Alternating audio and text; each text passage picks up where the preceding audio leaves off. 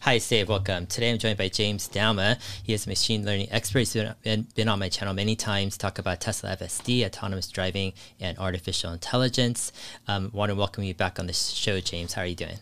Great to be here. How are you? Yeah, doing great. We got a lot to talk about. I know you just came back from a trip, I think, to Oregon and back to California, Southern California. Elon Musk gave a bunch of comments on FSD in a recent interview by Silicon Valley Tesla Club. And so we'll go over those comments. And then also, I think you just installed Starlink, right? So we're running this interview on your side off of Starlink. How's it been using Starlink? It's been great so far. I've only had it a couple of days. I've moved it. I unpacked the box, set it outside, turned it on, and it came up in 60 seconds. That was great. And then after I ran it for a little overnight to just sort of get a sense of like how the thing worked, I put it on the roof and connected it to the house network. So for the last couple of days, like my house is full of equipment that's on the internet constantly, and it's been better than my cable. The cable, I live in foothills, and the cable is very sketchy here. It's fast when it works, but we have all these little outages, and we frequently have outages that are a couple hours. And I'm expecting, like just on that metric, Starlink is going to be better. I was expecting lots of sizable outages, like every day, a few minutes here and there. Like that, it's not like that.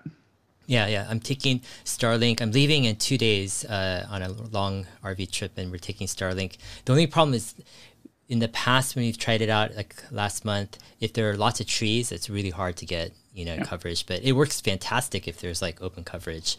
I'm guessing as they put out more satellites, they'll get better coverage. Maybe without as big of an open sky, you're going to get decent reception. So. It was interesting watching there. I realized some things about, because it's got a motorized mount and it rotates itself, to get the best view of the sky. And when you look in the app, you can get a sense of what the field of view is for the antenna, because it gives you a little map of that and it shows you where the obstructions are and that kind of stuff. And now it makes perfect sense to me why they decided to motorize the mount. Because it can sample where it's getting obstructions, where the trees are, and then reposition itself as it learns about the environment to get the best view of the most satellites most of the time. And that's just brilliant. And then as the constellation fills out, as they add more satellite, because right now for me, the antenna is pointing due north at a 50-degree inclination because I've got fairly clear skies.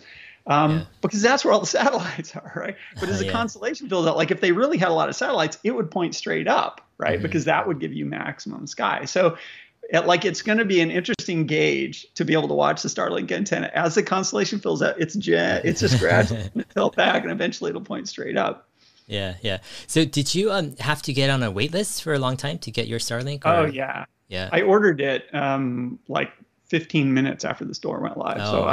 I had a super low number on the thing, but I'm in Southern California, and I'm a low priority in Southern California. There's so many SpaceX people and whatnot that live out here.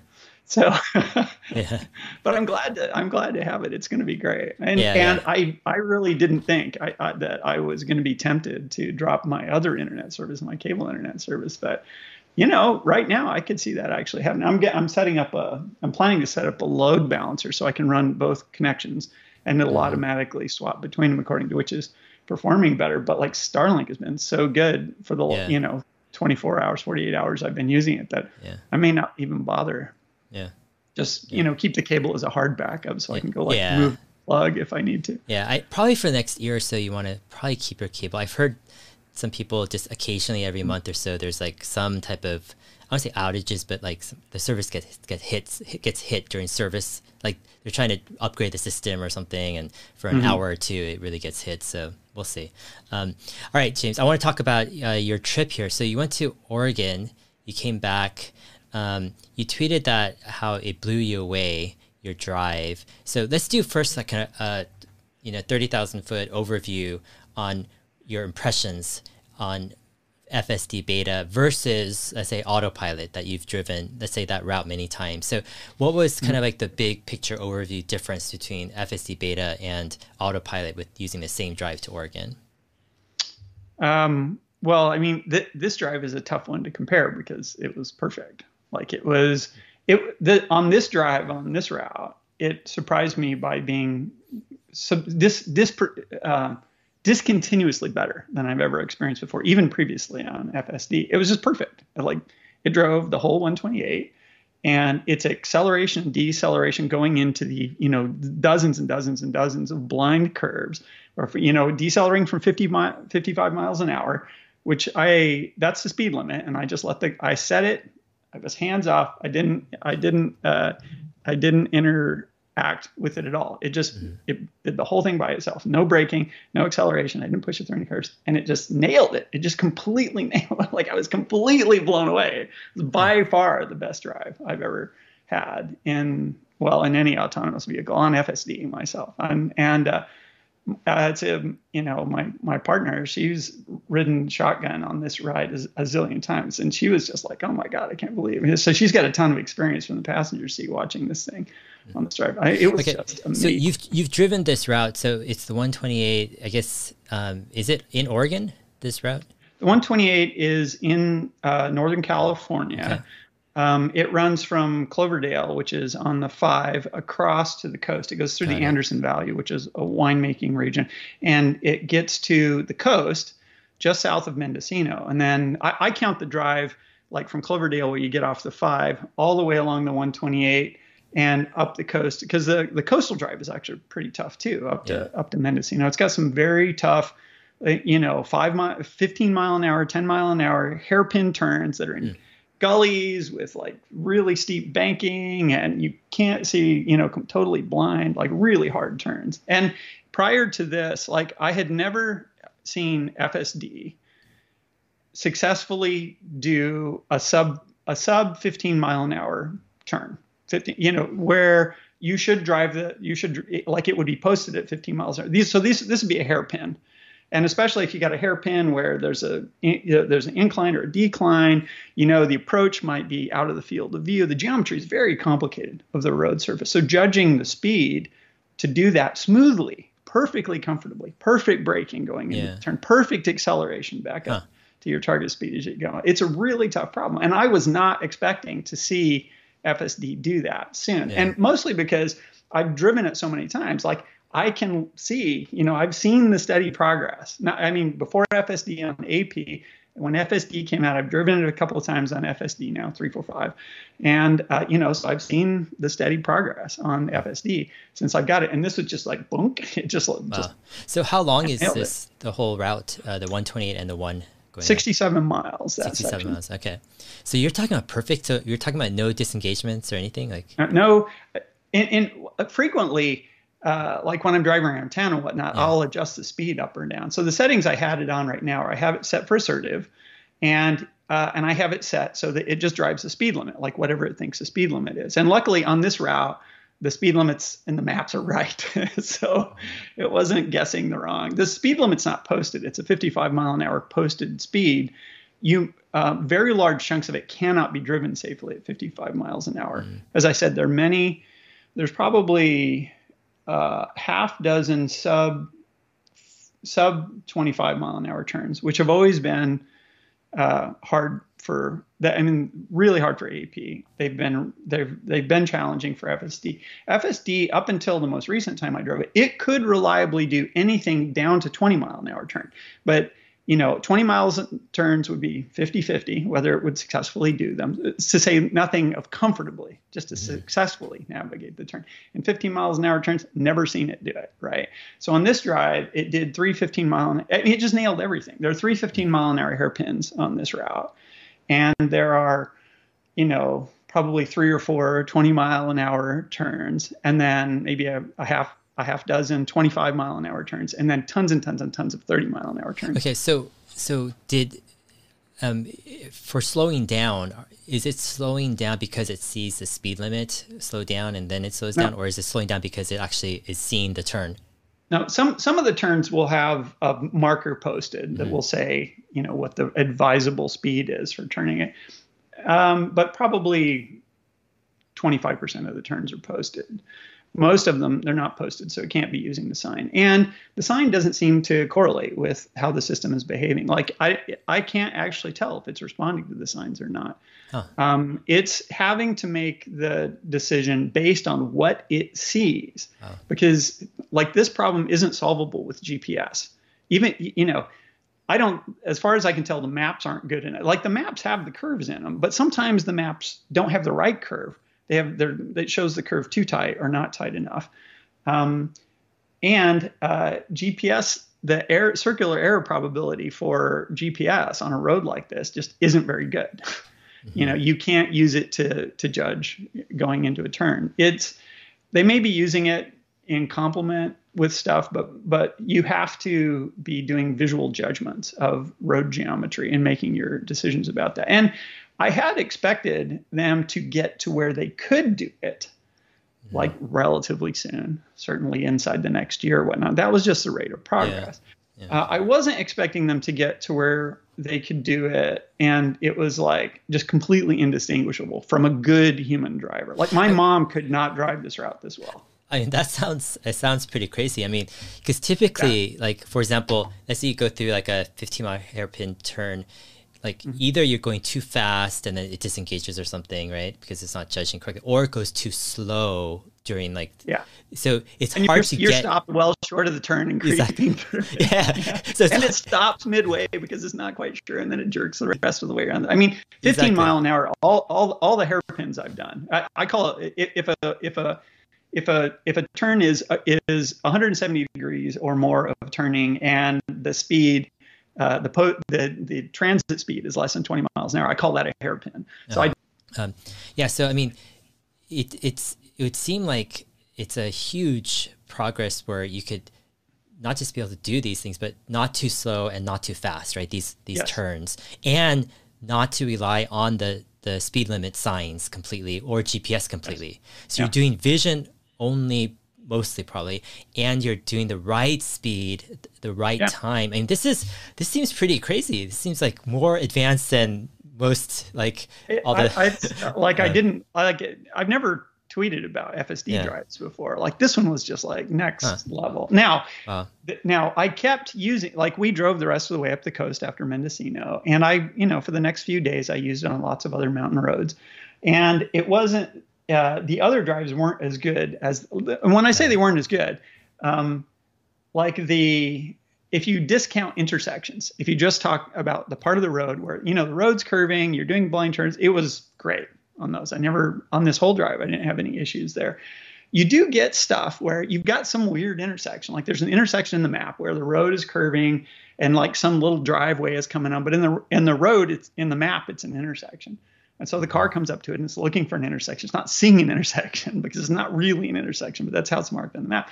And the car would get confused. It would like slow down, be a little jerky. It would get through it, but it wasn't this perfect, smooth, sublime, indistinguishable from a good human driver experience. And so that happened a couple of times. And I had a couple of, weird intersection in a small town where I did an intervention because like it was just acting weird and I didn't want to inconvenience people around me. But we were gone for some days. We drove, I don't know, probably 12 or 16 hours total. I used FSD AP the whole time, and I had maybe 3-4 interventions the whole time. It was pretty small. But previous versions of FSD, like I wouldn't have been surprised at the 3-4 intervention kind of thing. Like it's kind of been in that ballpark. But the thing that was just shocking was like, you're driving this windy mountain road and it's like perfectly decelerating, coming out of the turn and rapidly accelerating. I mean, I've got a Plaid, right? Yeah. Like it'll get back up to 55 like that, right? And then it'd zip along at 55 and you'd come into the next turn and it'd just like sweep around the corner and blam right up. And there were many, many turns where I had oncoming traffic, or blind traffic around the curve. You could see the vehicle; it would behave slightly differently in the presence of other vehicles than it would like if it had the whole road to itself. Which is like that's what humans do, right? Yeah. I mean, it was just like I was really, really now a certain amount of this. Like I don't expect it to always nail it. There's probably a certain amount of luck in this. I mean, it wasn't bad weather. There were things that could have made it worse. It could have been, really bad traffic or something, which occasionally happens on this road. So there was a certain amount of fortitude. But there are trees on both sides of this and cliffs and stuff. So you're driving along and you go from super bright sunlight to it's really dark, because all of a sudden the trees are and there's long sections where like you're driving along and the sun's coming through. And so it's like a strobe light on the window. It's going super bright, super dark, super bright, super dark. And it'll do that for like 10 minutes around curves and stuff, right? Where, the road is narrow.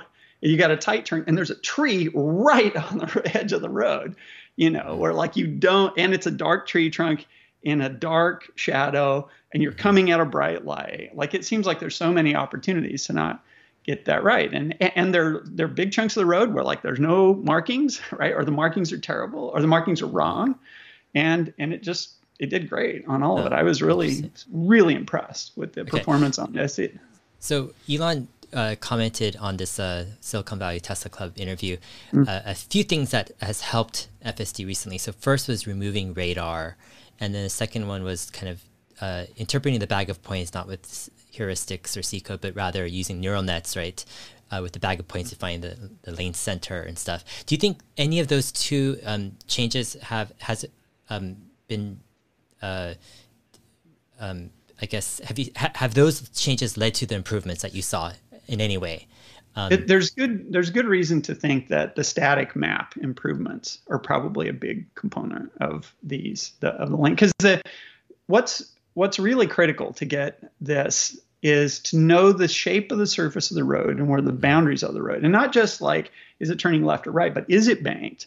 Because looking at a road in perspective, and it's all the same color. It doesn't have a ton of features to it. You see the stripes kind of go, but there are multiple ways that could be interpreted as to like what is the road bank. Because the thing about the road bank, it's not that you need to speed up or slow down differently for banking. That's kind of true. But the thing is, if a road is banked, it's very easy to misunderstand the shape of the curve if you're just looking at it like monocular with no depth. You need to understand the depth well in order to understand that arc. And you need to understand the arc so that you actually know what the real curvature of the road is as you go through it.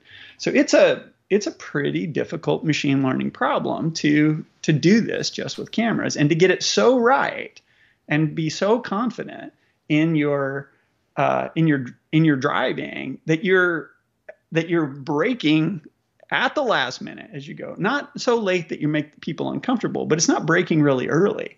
It's not waiting a long time to accelerate after it comes out of turns. It's just like, just nailing them as it goes through. And so one of the impressive things is like the confidence of the autopilot team that the software can do this. Like they've clearly got the driving parameters set to a relatively tight margin, at least on this drive. And, and that indicates to me that they're pretty confident in how the system is behaving. Yeah. It's interesting. I think your drive kind of illustrates perhaps the advantages of a Tesla vision only approach. Like if you compare it to perhaps what, let's say, Waymo could do. Let's say you take a Waymo car and stick it on the same route. How does it perform? What does it do? Yeah. It's, I suspect Waymo could do this anybody could do this if they wanted to. If you just tune for this one drive, sure, and you know it really well and you map it really well. Like if you just do the HD mapping of the whole thing, like that's a huge advantage, right? So I'm sure Waymo can do it. Would they do it? How confident? Because doing it, there's being able to technically do it, and then there's being confident enough that you're going to give it to 100,000 newbies and turn them loose on the world with it, right? I mean, that's a lot of confidence. So is Waymo that confident? I don't really know. Could they do it? Yeah, they could do it for sure. Yeah, I mean, but again, it would have to be like HD mapping and doing the route many times. Waymo way. Yeah, right? Exactly. I mean, just having LiDAR. This is actually a pretty good LiDAR situation if you're going to use LiDAR in this, because, it's pretty easy to interpret with trees, rocks, the road surface, the occasional oncoming car, and then having LiDAR to know the road surface, it could be a significant advantage in that situation. Like the thing that Tesla has got to get right, the shapes of these curves, is something, LiDAR will help you with that in that space. So yeah, I think, Waymo's got a $200,000 sensor suite or whatnot, and it would be well applied in this situation. But Tesla's doing it with a bunch of $20 cameras, right? Mm-hmm. So. Sure. And I guess there's also this advantage, or I don't say advantage, but this thing with vision and with more data, right? And they're able to tackle, let's say, roads like this, and it gets better and better. Because in some ways, it's like in 6 to 12 months and 2 or 5 years, it's just getting better and better over time. And you have more and more data. In terms of, with LiDAR, HD map, I don't know if you'll see the same level of improvements unless the hardware gets better. I guess you'll have the software get better too, but I don't know if it's the same exponential like improvement rate that neural nets and large amounts of growing data would provide. I don't know, with a large fleet. I don't know. What's your take on kind of this rate of improvement, LiDAR versus like a Waymo's got all the hardware they need to do a great job, and they got smart people. If they have an obstacle, it's that they decided to do it a certain way, and the way that they're doing it might be holding them back. Like, if they have a sensor fusion mechanism that they're using for their radar and their LiDAR and their cameras all together, and that sensor fusion modality has some limitations, but they're committed to it because it's important for some other thing that they're doing, then yeah, that could be a problem. There aren't fundamental reasons Waymo couldn't do this, or that other people couldn't do this, right? Mm-hmm. The Tesla's got a huge advantage with the data collection, like that much is clear. And I don't expect other people to do it. On the Tesla owner Silicon Valley video that you mentioned earlier, one of the comments that Elon said was, they're looking, they don't see anybody else pursuing their approach. He thinks they've got a significant, like he was talking about having a 5-year lead on solving the problem before other people, can do it. And that, like, he doesn't think they'll respond by changing what they're doing until they're suffering. Their business is suffering because of this. Like, they're going to stay on the path that they're on until they're really clear that it's not working for them. And that all makes sense to me. Like, I can believe mm-hmm. that that's true. Mm-hmm. Okay, so this 5-year kind of lead comment that Elon shared. So he thinks they'll be 5 years ahead. I guess once they solve full self-driving, people mm-hmm. It'll take probably another 5 years for others. Is he talking about, you think, just vision only approaches, or because it seemed like with LiDAR and Waymo and Cruise others, more with the geofenced area that they might be able to solve. Obviously, like this taxiing those areas. So do you think Elon is referring more to a generalized solution that's like affordable for everyone? Probably, yeah.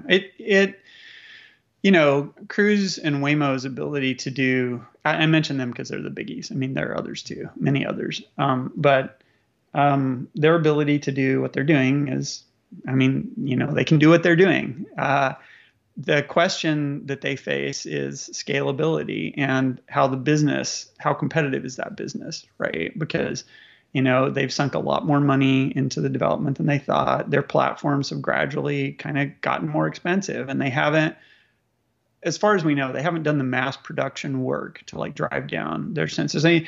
Google famously did some on LiDAR. They developed a bunch of their own, to drive the cost out of that. Although I think in Google's case, that was more about the fact that they just couldn't get the LiDARs, right? It's the Velodyne just didn't make enough of that stuff for their needs. And so they started making their own, but they did get the cost out of it, but they still, if you have a trunk full of GPUs that you need, like, that's not a good solution for this. You need to have purpose-built silicon, purpose-built computers to like really do it.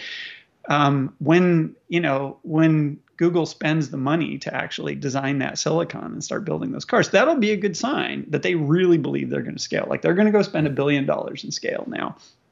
They're going to do stuff that only makes sense to do when you're ready to scale. And at least so far, they don't seem to be doing that. So I'm not expecting them to suddenly start scaling next year. Yeah, makes sense. And also, I think there's an issue where with like mass market consumer cars, it takes a while for these OEMs to release kind of these new technologies. They're not really anxious or really trying to get the best, and it's all a low cost margin issue, right? They're just putting the basic things every year. Like for example, I have a 2022 Buick Encore. It's GX. It's a SUV, small SUV. It's a tow. We tow it behind our RV.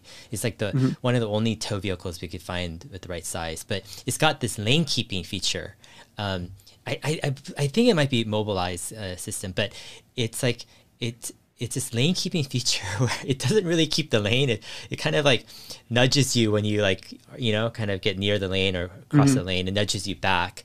But then if you don't really nudge back, it won't really work. It could take you off lane. So it's just no man's land where it's not really keeping the lane for you. Is it intended to be lane keeping, or is it just there's a it's called lane exit warning? It's called lane assist, I think, or something.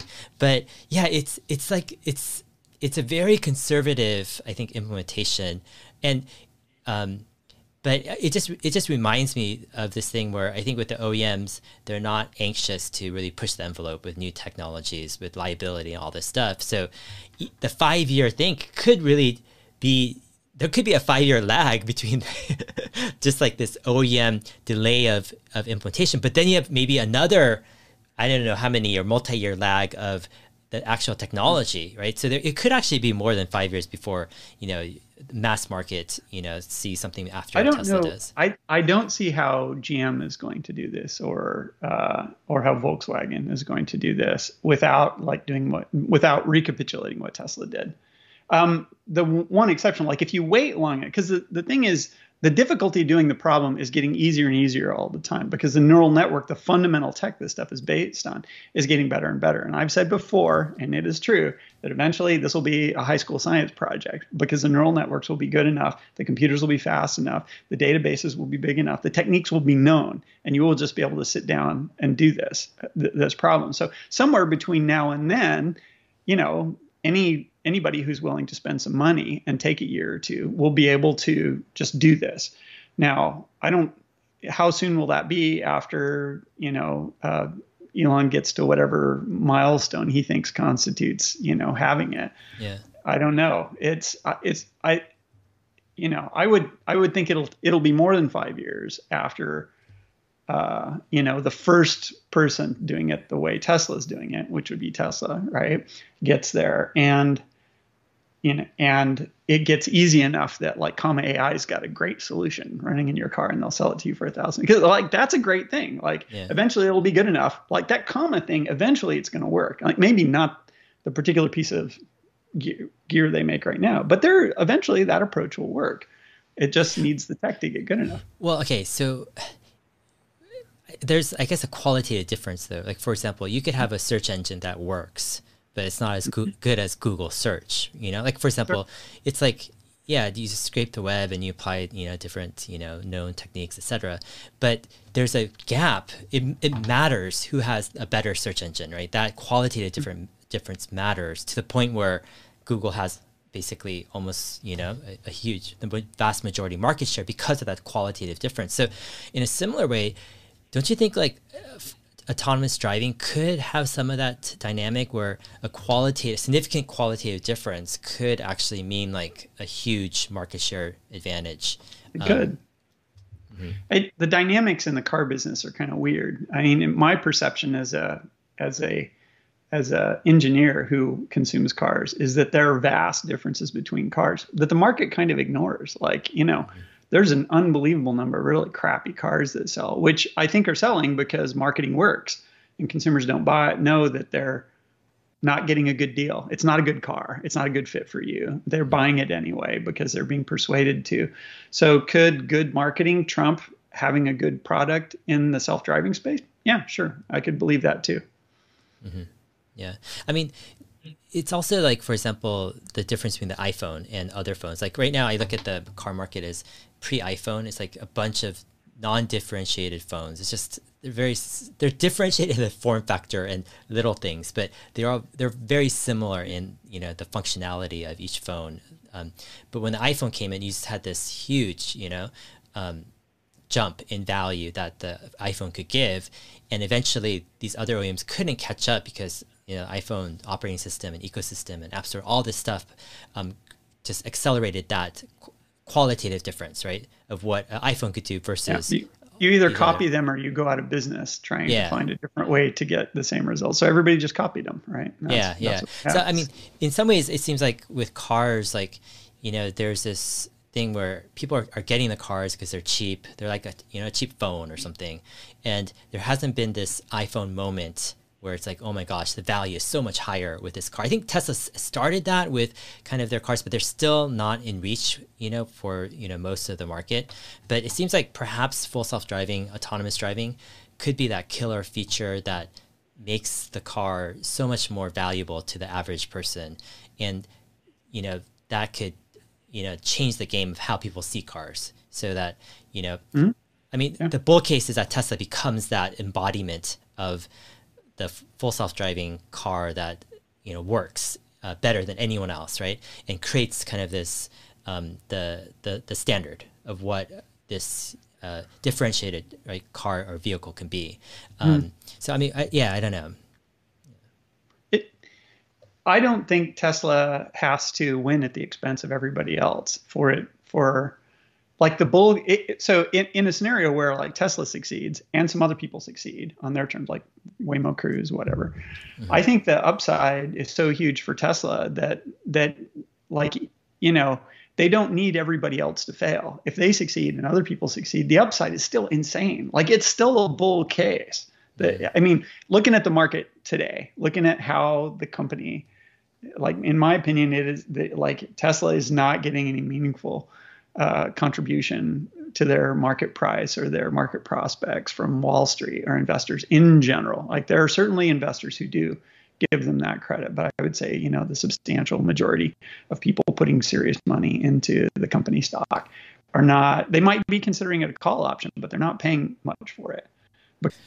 Yeah, I mean, so yeah, it does seem, I agree, it does seem the market, it kind of feels like the market is ignoring FSD because there's uncertainty of whether or not, like, when it's going to happen and who's going to be, you know, the leader in autonomous driving.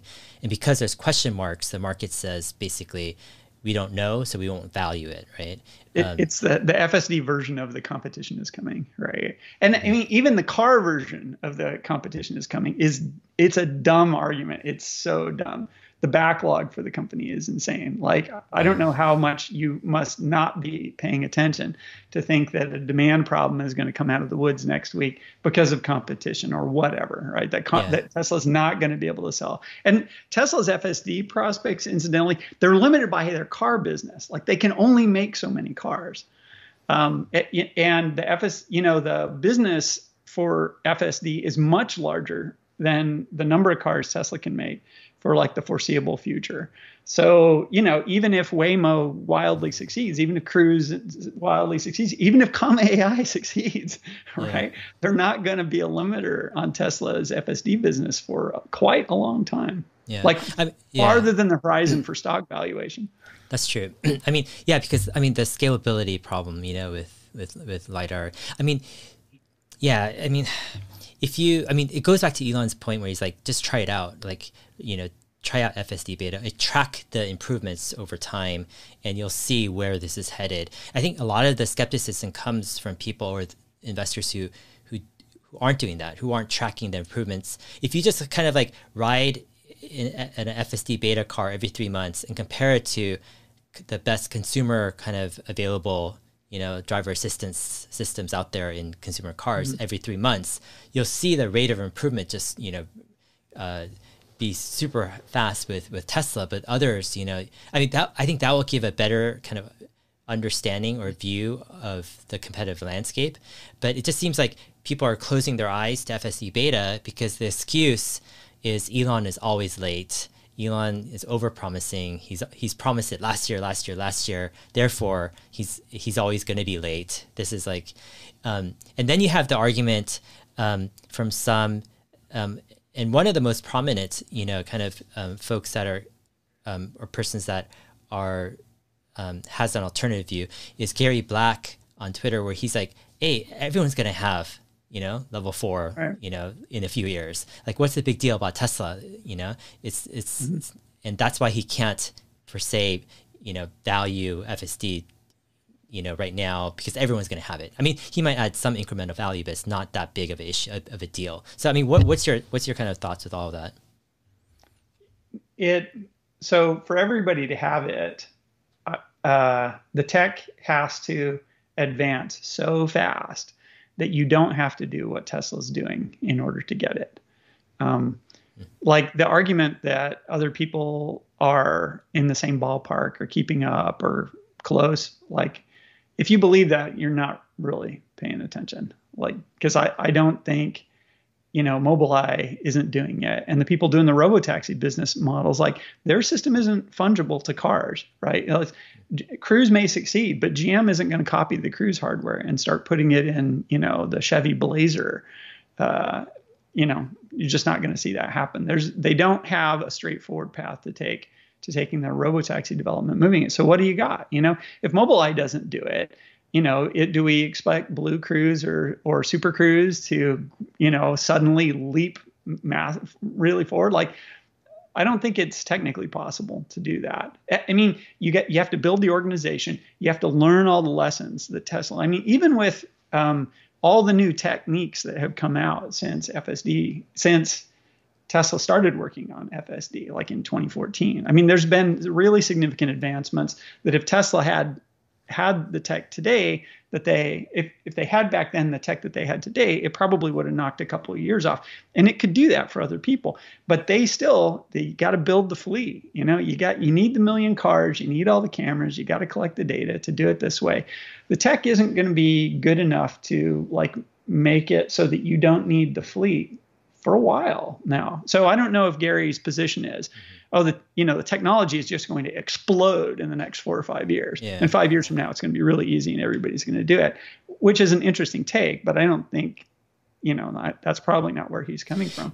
I think he thinks, that GM is just, they got some smart people, they'll spend some money on it and they'll solve the problem because they have to. And I don't think they will. Yeah, I mean, you're making an interesting distinction between, let's say, FSD or autonomous driving for consumer cars, and then you have FSD or autonomous driving for commercial, let's say, call them taxis or something. Mm-hmm. And these are two distinct, I guess, groups, because all of the companies or most of the companies working on commercial taxis, autonomous driving, they're doing these, 6-figure sensor suites, LiDAR that aren't applicable. They can't transfer over to a consumer mass market car, and they're geofence, all this stuff. So if you look at this consumer car market, right, who's doing autonomous driving for this car, mass market, it's really a different story, because you have to take out the Waymos and the Cruise and these other companies, and you're left with useful things from doing a robotaxi, but you do not get a system that can be put in a consumer car. You do not. Yeah. You have to take what you learned, take the people who learned it, and start over and do the consumer version now. Yeah. Yeah. And so in that sense, I mean, when you distinguish it like that, and you're looking at, and also this commercial taxi business is it's another different business. Yeah, it's a different business. But if you look at the consumer car market, you can make an argument that Tesla is so far ahead, with autonomous driving efforts in this consumer car market, that second place is far, far away. I mean, we're talking about years and years away. There isn't this close second place, right, or close third place. It's really Tesla, and then everyone else, like multi-years, behind what Tesla's doing. And again, what you're saying is, how are they going to, really do autonomous driving in a consumer market car, which needs, low cost, without doing what Tesla's doing, like without following their approach. Yeah, and they need mass production consumer hardware. Yeah, and to this date, no one is sticking in, even with, what Tesla did with, 2017 with, their Autopilot Hardware 2 computer. No one's even doing that in their cars, and that's 5 years late. What I'm saying? I mean, Mobileye has silicon, and they're putting cameras in cars, and they're making an effort. It's just not ambitious enough to solve the problem. Everybody who came into this space has thought that the problem was going to be easier than it has turned out to be. Cruise and Waymo, and lots of other players, Google. And Tesla, they have all been optimistic in their expectations for how fast they were going to make progress. This has not been because the technology hasn't proceeded well. It has generally been because people have underestimated the difficulty of the problem. The problem is, you work on it for a while, you solve the thing that you thought you had to solve to get it to work, and the world shows you, okay, there's this other thing that you didn't know about before because you weren't far enough down the road. You got to solve this too. And then you solve that, and then you find another one, and so on. And that's not to say they don't make progress. It's not like, Zeno's paradox where you just never get where you're going. You do make progress, and it is going to get there, but it takes longer than you think it's going to. And it may be that in Mobileye's conception of the right way to do this, that it wasn't going to be that hard. And they committed to an approach that didn't scale up the way that they needed it to. We'll see. I don't follow Mobileye super closely, but they seem to be like, if you're going to take the point of view that other people will have FSD relatively soon, or some equivalent, layer 4, L4 tech that you could deploy into cars. You got to be, Mobileye is the most credible sort of thing going on out there, because at least what I've seen of Blue Cruise and GM Super Cruise, those are not serious efforts to solve this problem, right? They are not going to get there with what they're doing. Mm-hmm. Yeah, definitely. Mobileye, it's a tough one for me. It's just because they're working with the OEMs. Like, Mobileye doesn't have their own cars, so they have to rely on the release schedules, right, of the OEMs and their budgets and the restraints of all of that, which adds, I think, many years, right, to the process. And then you have, I think, Mobileye is getting, I don't say unfocused, but they're having this whatever approach. They're using LiDAR now, other stuff. And I don't know if that's the right approach, really. If they were really just to copy Tesla, then I would say, hey, maybe they can. Right? They would need a big OEM to make a commitment to do that with them, and my read of their tech, looking at what I've been able to figure out about their chip layouts, and looking at what I've been able to figure out about how they're doing deployments and the data that they can capture and whatnot, is that they didn't, like Tesla, they didn't expect it to be that hard. The other thing is they, it seems to me, really believed that the way that the market was going to go was the L2 ADAS market was just going to be everywhere long before self-driving was going to be something that was expected of the thing. And I think they're maybe having to reevaluate that. The other thing is they were not doing neural networks early on. I think they still don't make silicon, which is completely dedicated to doing neural networks. They started with a vision approach because they were pre-neural network when they started working on this. Everybody, who started working on this prior to 2012 was not using neural networks because neural networks didn't work for this back then.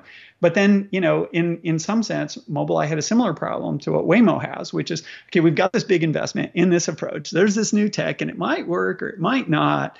Do we bet the ship? Do we just drop everything we're doing and go with this new thing because we are convinced that is the thing to do? Mobileye didn't do that. Most companies wouldn't do that.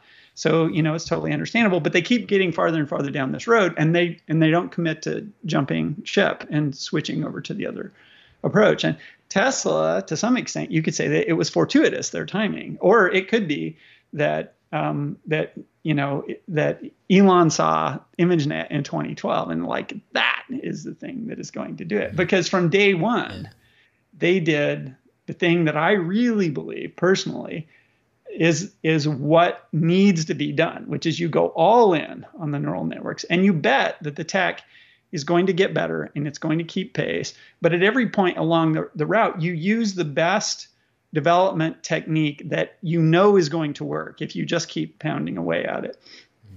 And that's what they did. And I'm one of the things, my takeaway from the Tesla Owner Silicon Valley video that we were just talking about is that, it reminded me again that I'm so happy that somebody has the resources, the guts, the fortitude, right, to do it the right way. They didn't get unlucky by making a big bet on the wrong technology and being unable to back that out, which a lot of the other big players did.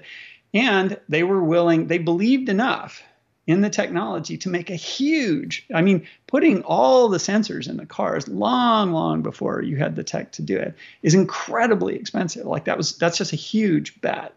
And it's hard for me to believe that if you didn't have an organization that was as dominated by one person, because one person can do this kind of bet, but as soon as you get a committee, you're going to have somebody who's like, I don't know if that's going to work. Maybe we shouldn't bet the farm on this. Like, it's too much money. Yeah. We'll look like idiots. We'll get sued. And in that video, Elon's like, yeah, we're going to get sued. Yeah. That's just the incentive system of the world. That's the way it works. Some people are going to die in the thing, and we're just going to have to make the case that we're saving a lot more people than are dying in accidents, and it's going to suck, but it's the right thing to do, and we're going to do it anyway. And like, man, how lucky are we that there's somebody doing that? Yeah, I definitely agree. I mean, once you start, making decisions by committee, I think there's a sense of like this cautiousness that comes in, reasonability, but yeah, sometimes it does take someone with kind of no board of directors will make this decision. Yeah, right? Exactly. Yeah, it's just not going to happen. Yeah. So, yeah, definitely unique. So I think in part 2 of the Silicon Valley Tesla Club interview, Elon, maybe it was I think it was part 2, but he was basically saying without FSD, like, Tesla's basically worth 0 or something. Do you remember that part? He's like, I didn't watch the second video. I only watched the FSD part of the third one. Yeah. So he was basically saying, I don't want to misparaphrase it so people can watch the video themselves, but the gist of it, we were saying Tesla without solving FSD is basically whatever. It's like worth nothing. And it's really people all don't about get how big a deal FSD is going to be from a valuation standpoint. Like, I think, like, I don't know what he said. I didn't hear the quote, but if what he was saying was, look, if you compare Tesla with FSD to Tesla without FSD, like the without FSD, that's a rounding error. Exactly. Right? It's small. Like, people really don't get how big this is. They really don't. It's. Yeah. So it was interesting because it caused a bit of a controversy out there because some people took it, I won't say literally, but they don't understand the context of what Elon is thinking. And they're like, oh my gosh, Elon thinks Tesla is worth almost nothing. It's like, and I think the context of how Elon thinks. It's only the most valuable company ever without it. Right? But it's not the 10 times more valuable company. Exactly. Like the context of what Elon, I think, is thinking in his brain, he's like, with FSD, I think actually it goes further than that. It's like with autonomous driving and with humanoid robot, all of what that includes, like we're talking about something that's mind-blowingly crazy, and it's so much bigger than the current valuation of Tesla right now. And so it's like, I won't say it's a rounding error, but it's like you can't compare these two. And that's his way of kind of talking, saying this, oh, that's worth almost nothing. It's a exaggerated, right, a phrase in a sense, but he's doing so because there's a comparison, right? There's something much, much crazier out there. And I think if you don't understand that, if you think FSD, autonomous driving, all this stuff is just going to add 20% to Tesla's valuation or something over the next few years. I have a financial model where I had to build a model because nobody else actually takes the thing seriously enough. And I went and I built this big fancy Monte Carlo model so that I could, plug in what I think the probability distributions for all the important factors are and get this, probability distribution of outputs. And like when I click the checkbox, which is like add FSD versus taking it, like the scales on all the charts have to change, right? Like it's not a small difference. Yeah, definitely. Crazy stuff. It's so interesting to me. It's interesting that, like there's such a divergence of opinions and beliefs on autonomous driving, and but yet, to some people, and who knows, I could be wrong. Who knows? But it just seems like it's so obvious that Tesla is in the lead, is in a commanding lead with the consumer market, autonomous driving, and it just has huge valuation ramifications. And on top of that, it has huge ramifications on the next type of possible business with humanoid robots. And if they can, transfer and actually execute on a super high level, right, in that field, it just seems like, it's pretty crazy stuff. Yeah. Anyway, I really enjoyed that video because it was so like Elon almost seemed like he was tired. He was just kind of rambling, but in his rambling came out all kinds of cute little, I mean, a big part of it for me was like, got the, because you and I, we've been talking about this for a while and we guess about a lot of stuff that you don't know for sure. You're like, they said this and we heard that, and this must be the interpretation, but you can't be 100% sure because a lot of it we're basing on, these scattered comments or whatever the deal was. But he said a lot of stuff in this that strongly reinforced the impression that we've gotten about this. And so I feel like our vision for what they're doing is on track, what it's like internally to be doing this. He had a comment on that one where he said, from outside the company, it's hard to judge, right? Yeah. From outside Tesla, it's hard to, and the way I take this is it's hard to quantitatively, you can kind of qualitatively understand the gist of what's going on, but you can't really do it quantitatively unless you've got the numbers. Unfortunately, the numbers, people beat up Tesla for not releasing the data. Yeah. To make the case that this is. And I think that is, people who are making that case haven't really thought super carefully about what the data looks like and what the case has to look like. Because I sat down to try to figure it out at one point, and my takeaway from that was that it's really complicated. It's a lot of data. It's not this super simple number. Oh, you just have this number and we know it's safe or we know it's not safe. It's even if you have all the data, it's a complicated argument. People have to listen to it, right? They have to listen to it and they have to look at it and take the data on a neutral stance. Anybody that comes to the stuff with an opinion pre-formed and they're just looking for, to satisfy their confirmation bias, the data that just destroys people's confirmation bias, that's going to be when it's out there and working. That's just reality, right? Yeah. That it's very, the highway statistics aren't, accidents on highways versus accidents in cities, right? There's you pull the NHTSA accident data. There's 60 categories of roads, and the large majority of them are in this kind of no man's land, kind of between. So depending on how you want to bin those, you can get whatever conclusion that you want. Mm-hmm. Yeah, definitely. So I wanted to ask you actually about humanoid robot, because AI Day has been postponed, right? It was I think, was it July or August, and then it's moved to September. I think end of September now. I think September 30th or something. And Elon says that they're going to show or try to show a working prototype of this humanoid robot, and we also know it won't look like the prototype that they've shown, at least externally. So what's your expectations? What do you think Tesla will show? Have you any kind of ideas? Well, if it's a recruiting event, then you show something that is going to impress people who know. Yeah. So what you're going to show is something that's going to impress the people you want to recruit, which are people who know a lot about robots. And so, they don't need a fancy plastic exterior or something that looks like a consumer product. What they're going to be impressed by, they'll be impressed by showing some behind the scenes stuff. Hey, we're using this algorithm, we're using these computers, we've got this new technique, and, that will impress people. It'll leave them with an impression that, because what you want to convince them is, Tesla's got a chance of succeeding, that it's going to be an interesting place to work. You're going to get to work on cutting edge stuff. You'll learn a lot. You'll get to work with great people. That's what they want to show. So it's going to be teams and technology and that kind of stuff.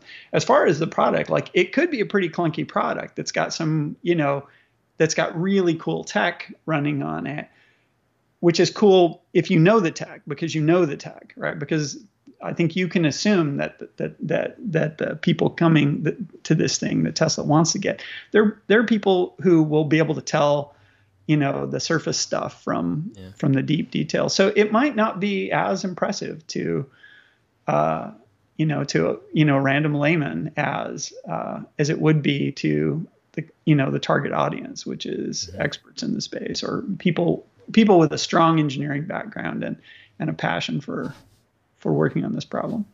So I can imagine a few different kind of initial first kind of possible demonstrations. So one is a walking robot, bipedal motion. It seems like, obstacles, jumping, or just, different going up, down ramps, up, down stairs, all sorts of stuff like that. Another category is more picking up objects, interacting with the objects around, that type of thing. And there are other kind of more advanced like dexterity, with like solving a Rubik's Cube, right, with one hand or something, which to me, that seems like, I don't know if that's where Tesla's, headed in the initial stages, at least. So locomotion is unsolved. Bipedal locomotion in arbitrary, complicated environments is an unsolved problem, and showing progress on that would be impressive. The interesting thing when you look at objects in the real world, like, some people will be impressed by being able to pick up, stack Legos or simple things like that, just being able to do it. But what's going to super impress, like being able to pick up a water balloon, right? Like that's a really hard problem, right? Or a bag of potato chips. Like this is one of Amazon did their whole picking challenge. And it turns out those air-filled bags, because they're squishy and you got to know, you don't want to break the bag, but as soon as you touch it, it deforms. Like that's a really tough modeling problem. So there's all kinds of superficially to a human being, simple things. Picking up something that's slippery, anything slippery, is really, really hard to do. Like it's an amazing, and so you don't need to juggle a Rubik's Cube. If you can pick up, an oily bottle, or pick up a cat, pick up a cat and hold it like this, right? With the cat like squirming around and trying. I just made that up, right? That's really hard to do. Yeah. Right? If you can pick hard up for humans to do too. In your arms, like that's a freaking robot Turing test right there. Yeah. Yeah, exactly. So in terms of just like getting a robot to walk, I wouldn't say just to walk, but actually to be really good, right, with balance, up and down stairs, all this stuff. Like, when do you think Tesla could become the world's leading kind of company in that type of, bipedal, locomotive motion with robots? Do you think they could do it this year, or will it take, you think, a few more years? Well, who's doing it, right? Yeah. There is no bipedal market. So, anybody that came to market, like if the only thing you had was a bipedal robot that could just move cubicle cardboard boxes around a factory, if you made 100 of those, you'd be the world's leading manufacturer of bipedal, material. It's like, there's no market right now. So it's kind of an interesting question to ask. There are people who work on robots and do research. Commercial companies that are doing this just kind of, there are lots of small companies I don't know about. So maybe I'm probably dissing somebody by omitting them, but it wouldn't take much to leap to the front. Yeah, my impression is there are a lot of small companies, like maybe under 50 people, doing a lot of robotics. They're funded. They don't really have a lot of cash flow there, but they have a lot of ideas, prototypes, robots, doing a lot of stuff. But it seems to me that Tesla, with not just their resources, but also the ability to recruit people, it seems like they could leapfrog most of these small companies pretty quickly, with just the talent and resources and the ambition of the project they're doing too. So I wouldn't be surprised this year, Tesla. And maybe it could be at AI Day where they show some, demonstration where it's like, wow, like Tesla in this field of robotics really is pushing the envelope now. They've become maybe not the leader in all of robotics, obviously right now, but at least in a certain area, right? They're like, at least, I don't know if it'll be evident, but maybe people will start questioning it that, maybe Tesla is becoming, a leader. People question whether they're the leader in at level 2. Which is like, people question whether they're the leader in electric vehicles. Exactly. Right? Yeah. People question stupid things. Yeah, interesting stuff. AI Day. I wonder if it's probably going to be another one of these small kind of recruiting events. So it'd be hard to get in, and but it'll be definitely fun to watch and to see what Tesla reveals there. It would be super cool to be able to go. I don't know. I have to see if I can. I became much more courageous about asking the company for stuff after going to Cyber Rodeo with you. I'm like, maybe I could get into these things. That would be fun. Yeah. Awesome, man. Well, Tesla owner Silicon Valley had 5 guys do a sit down with Elon. I'm like, okay, I could ask those questions, right? Yeah. Definitely. Sounds good. All right, James. It might be a while before I talk with you again. I'm on the road for a while, but I guess if something comes up, I'll ring you up. I have Starlink and other stuff I could probably hook up for an interview. So yeah. Get a big camping spot so you don't have too many trees to deal with. Yeah, exactly. You should do that pole thing, right? Yeah, actually, the reason why I'm towing a vehicle now for this trip, this is the first year we're doing it, is so I could have like a recording space, and then if like there's trees, I could just drive the car somewhere where there isn't trees and just hook up my Starlink and, you know, get internet. So yeah, it's definitely possible. Yeah. All right, James, fun talking as always with you. And yeah, have a great summer and we'll catch up soon. And You too. thanks for have a great watching. trip. All right, we'll see you guys. Bye. Bye-bye.